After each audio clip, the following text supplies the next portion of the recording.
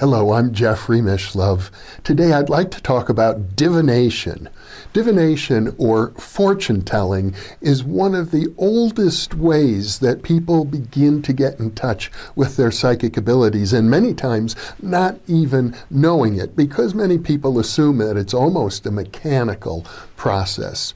There are many forms of divination, such as astrology, tarot reading, using the Viking runes, reading tea leaves. In Africa, they have a process called Ifa, the throwing of the bones, looking into a crystal ball, and on, including dowsing, which is sometimes called divination, the divining rod. So all of these approaches have one thing in common, and as I see it, and that is that they serve as vehicles for unlocking certain properties of the unconscious mind that can well indeed include what we call psi, extrasensory perception. Now, to be honest, the one that I like the most is the crystal ball, because in a way it's the purest. You look at a crystal ball, or it could simply be a blank sheet of white paper, and your mind will project an image onto it. I remember one of my first experiences of this sort. It took place in about 1970, and I was participating in a psychodrama workshop, part of my psychotherapy training at the time, and somebody had the bright idea. They took a motorcycle helmet with a plastic face mask and told me, stare into the face mask, tell me what you see. And I got an image of a man and a woman in a certain relationship. The woman was supposed to be the subject of the reading, and I just recounted to her what I saw, and she was amazed. It seemed like 100% accurate description of a drama that was going on in her life at that moment. And I had no idea what I was picking up on. I just saw the images and spoke of them. So that was the most direct.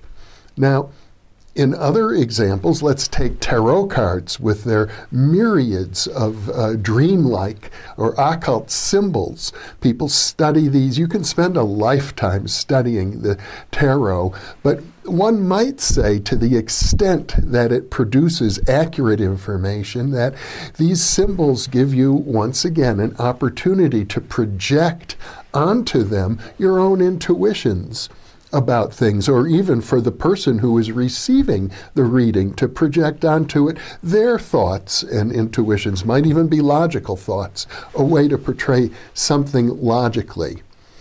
Well, another form of divination is the I Ching. And it's very interesting that the great Swiss psychiatrist Carl Jung wrote an introductory chapter to the translation of the Chinese I Ching by his friend Richard Wilhelm. And in it, Jung brought up his theory of synchronicity. He said, why would it matter when people flip coins in the air or toss yarrow sticks into the air and then they come down, forming certain patterns that the Chinese refer to, or we refer to in English as hexagrams, and then the hexagrams have particular meanings. Why should any of this be relevant?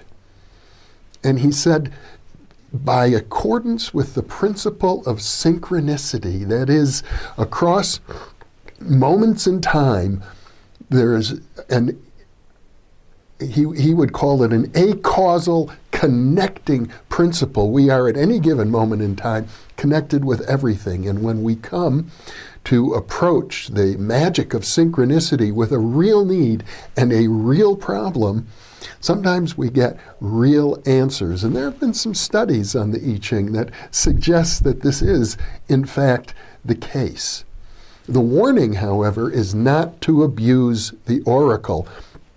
If you overuse it, as some people can tend to do if they get into a state of anxiety or some such thing. I believe in one of his autobiographical writings, Timothy Leary once wrote that he thought the I Ching was against him, that the I Ching was working to hurt him. But I think it's because when you approach a phenomenon like synchronicity, you need to do it with an attitude of reverence, of devotion, and that means you just can't use it casually. It's not a mechanical process by any means. And well, maybe it is, let's say, for people who are professional readers. They know how to approach it. They have developed a professional attitude about it where they separate themselves. And what's crucial for them, I think, is the need of the client. I know from my experience as a parapsychologist that, for example, there are various groups who work with remote viewing, which is a form of direct perception, doesn't require the mediation of any form of divination, but they work often on cases of missing people, missing children, and helping to find lost valuables would be another. But my sense from talking to these people is that when the human need is the strongest, that the psychic functions work the best. If they're used in a trivial way, they don't seem to work as well. So it's a question of not overdoing it. Let me explain using another analogy. In ESP research, J.B. Rhine at Duke University, starting in the 1930s, did card guessing experiments. He'd go through a deck of 25 cards. It might take half an hour or an hour, one after another, after another, after another, and it gets boring.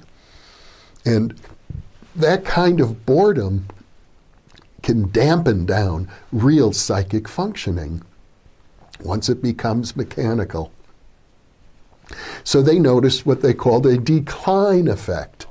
Now, subsequently, in the 1970s, with the development of remote viewing, Put Off and Target, SRI, were extremely successful, some of the most successful research ever, but they would only do a single trial in a day, not 25 or 30 or 100, or sometimes, as with random mechanical event generators, thousands of trials in a single setting. That is, when each trial, when each effort to tune into your own psychic functioning is special for you, it works better.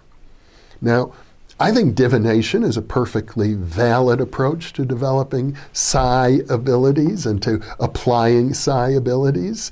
And I know that people who use these methods have their own thoughts about them. If you're an astrologer, sometimes you might tend to believe that really the angular relationships of the planets is what's important here, not your own inner intuitive knowing. And my feeling is if that's what works for you, that's good. That's what William James, I think, would call a pragmatic approach. If it works, it's true, at least within that limited context. So you ought to, if you haven't ever had a chance to apply divination or to experiment with it, I encourage you to do that. Many people seem to get benefit from it. I have only one other word of caution, and that is you need to go back to some of the early segments of the In Presence series about self-love and positive affirmation. Jule Eisenbud, the great Denver psychiatrist, wrote an important book called Parapsychology and the Unconscious. And what he learned from his own psychotherapy practice is that when people have self-destructive impulses because they have unresolved issues, and they're blaming themselves probably for things they had nothing to do with, like things their parents told them when they were little children. But people who have these self-destructive impulses and also have a certain amount of psychic ability may find that the psychic ability gets turned into a tool used by the self-destructive impulses, and they get themselves into deeper trouble. So if you're thinking of exploring divination, for example, and I do encourage it, be sure that you're maintaining a healthy, warm, happy, positive attitude towards yourself. I'll leave you with that thought. Thank you for being with me.